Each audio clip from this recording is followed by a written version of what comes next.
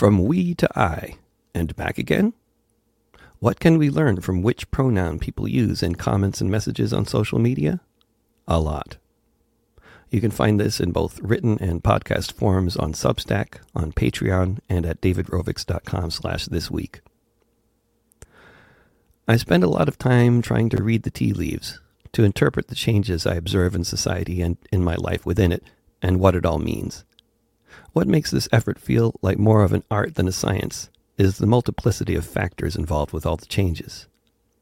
Why, for example, has there been such a precipitous drop over the past decade in the USA in the number of people who claim to be professional artists on their tax forms?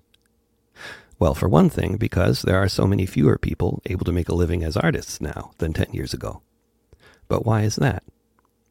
That's when the multiplicities come in. There are too many factors.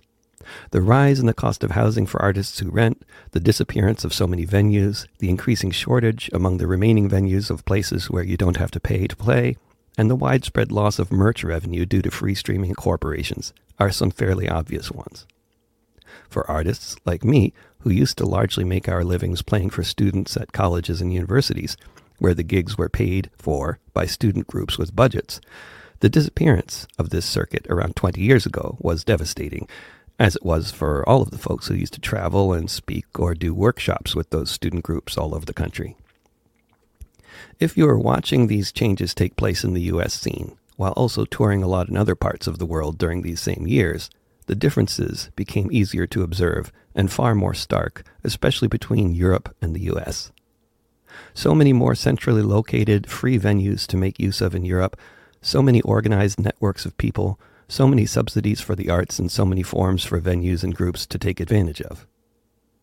When you understand this context, with the shrinking numbers of artists in the U.S. and a much more stable scene in Europe due to 100 times as much government support for the arts there, among other factors, what I experienced during the grassroots movement against the invasions of Iraq and Afghanistan across the USA from 2001 to 2008 or so is that much more revealing. That was precisely the time period when the venues were disappearing in earnest, and the college circuit was rapidly drying up, broadly for so many artists, not just for me. But it truly didn't matter in terms of audiences or money for a while because of the anti-war movement. Touring in Europe or touring in the U.S. back then were very similar experiences in terms of audiences and money, despite the tremendous differences between them in terms of the existence of institutions and support for the arts in Europe, and the lack of these things in the U.S. The anti-war movement, basically, completely made up for these differences through the wonders of local grassroots organization. It's been a truism for over a century that when radical movements wane everywhere else in the country, they can still be found in the San Francisco Bay Area. For all the chaos wrought by big tech and the real estate industry there, this seems to be the case still today. I reflect on this as I'm organizing another little tour of California, only a couple months after the last one, although I've hardly been anywhere else in the country aside from the West Coast in years. Looking at comments and messages from people from different places, I see a pattern emerge that reminds me of how different it used to be during that aforementioned anti-war movement. That movement also happens to mostly predate the reign of social media, so the comments and messages back then also came in different forms. But the pattern is clear and evident today. From folks in California or Europe, a typical message begins with we. We would like to invite you to do a show hosted by our group. From most anywhere in the U.S. outside of California these days, the messages begin with I. I'd love it if you came to Virginia or Ohio or Utah, because I'd love to catch one of your shows. A lovely comment, but of a very different kind. Once again, those many different factors arise when I seek to explain this stark difference. Are we generally more individualistic here in the U.S. compared to Europeans? Did we more fully embrace social media and more fully become victims of its pitfalls?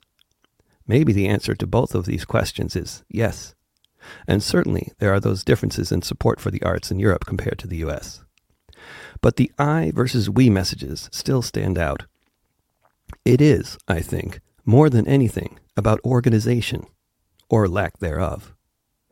With functional social movements such as the anti-war movement was for a time, Most of the time and energy of most of the participants went into building local networks and holding local events, and secondarily participating in getting local folks to DC or San Francisco for big national events. So if you were singing anti-war songs and touring in the U.S., you'd be getting a lot of "we'd like to organize an event" messages from local groups.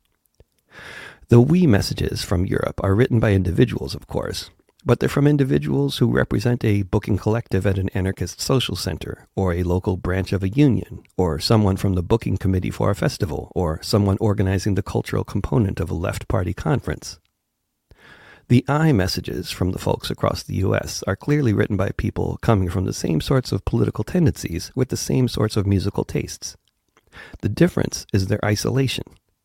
The political tendency is that of a subreddit or Facebook discussion group, not a group that holds physical meetings in a physical location every Wednesday evening and has a committee of people dedicated to organizing physical events in the real world. If the Americans had a nice free community center to use, and an arts council offering to fund anything they might want to do in there, this would, no doubt, strongly encourage individuals to form groups. That's how good social planning and urban design work. They encourage this sort of thing.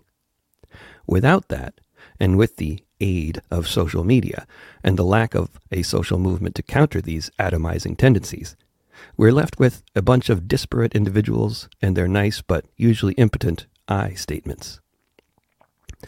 I wish so much for the day when I can once again share the good news about all the we statements I'm getting from across the U.S. and the travels that could result from them. In the meantime, I'll be looking forward to pursuing those we statements in 2023, which continue to emanate mainly from Europe and California.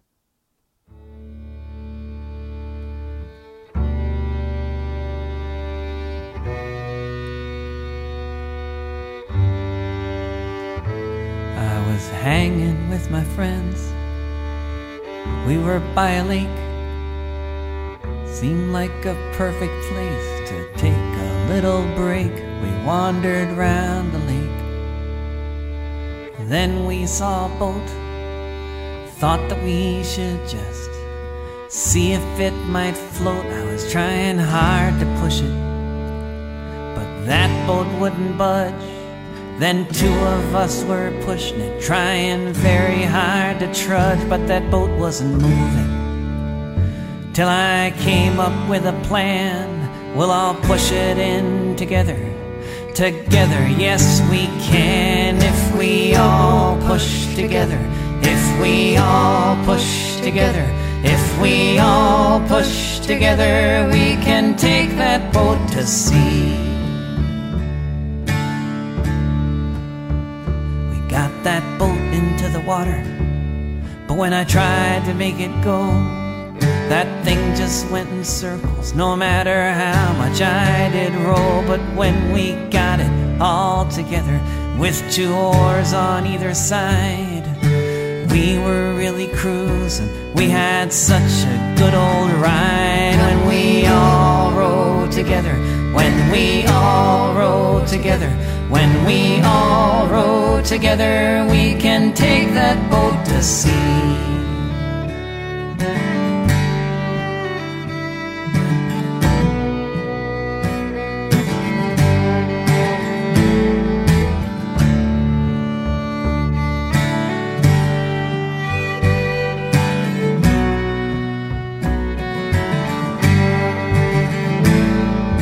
We came upon an island. Thought we'd spend the night, go back home the next day. By the morning light, now we knew what to do, to bring that boat back onto land.